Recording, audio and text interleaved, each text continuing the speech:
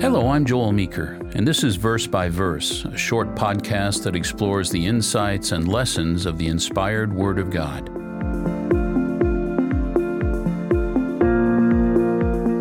Today we're looking at Mark chapter 12, verse 24. It says, Jesus answered and said to them, Are you not therefore mistaken, because you do not know the Scriptures, nor the power of God? Jesus was talking with some of the religious leaders of the day, Sadducees. They, along with the Pharisees and the Essenes, were adherents to three schools of interpretations of the Bible.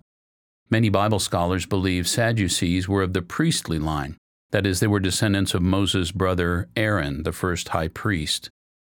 The Sadducees didn't believe in the resurrection of the dead or any afterlife. That's how this passage begins in verse 18.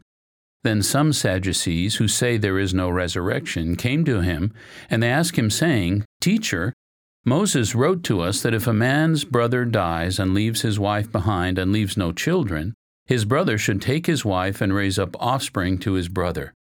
Now there were 7 brothers. The first took a wife, and dying he left no offspring. And the second took her, and he died, nor did he leave any offspring. And the third likewise. So the 7 had her, and left no offspring. Last of all, the woman died. Therefore, in the resurrection, when they rise, whose wife will she be? For all 7 had her. These Sadducees called Jesus teacher, but they didn't really think that was true. And they obviously thought themselves very clever. They were going to put Jesus in a scriptural bind. Ha ha, 7 husbands, one after the other, in the resurrection, whose wife will she be? Ha ha. In other words, the idea of a resurrection of the dead is ridiculous. There, they really told him now. Didn't Jesus look ridiculous? But their triumphant expressions fell when Jesus responded. He told them, You don't know what you're talking about, because you don't really know or understand the Bible, and you severely underestimate God. Jesus went on, For when they rise from the dead, they neither marry nor are given in marriage, but are like angels in heaven.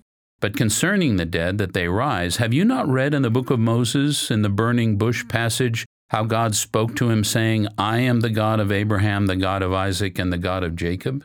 He is not the God of the dead, but the God of the living. You are therefore greatly mistaken.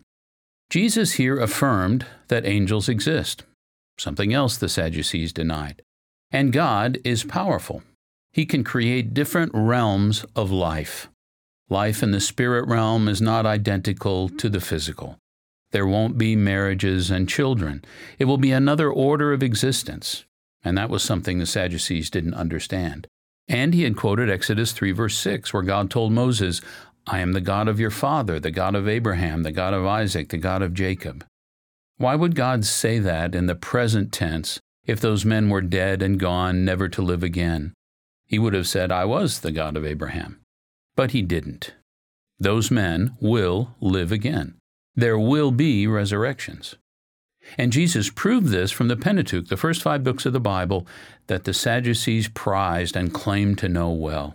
They came away from this humiliated. Verse 34 concludes, After that, no one dared question him. It's important to approach God's Word in a spirit of humility and respect, and never to imagine that we have no more to learn or that we can feel superior to others because we know so much more than they. Proverbs 11 verse 2 says, When pride comes, then comes shame, but with the humble is wisdom. These Sadducees learned this lesson the hard way. Let us learn from their experience. Verse by Verse is a companion podcast to the Daily Bible Verse blog, which you can find on the Life, Hope, and Truth Learning Center. Check out the show notes for more.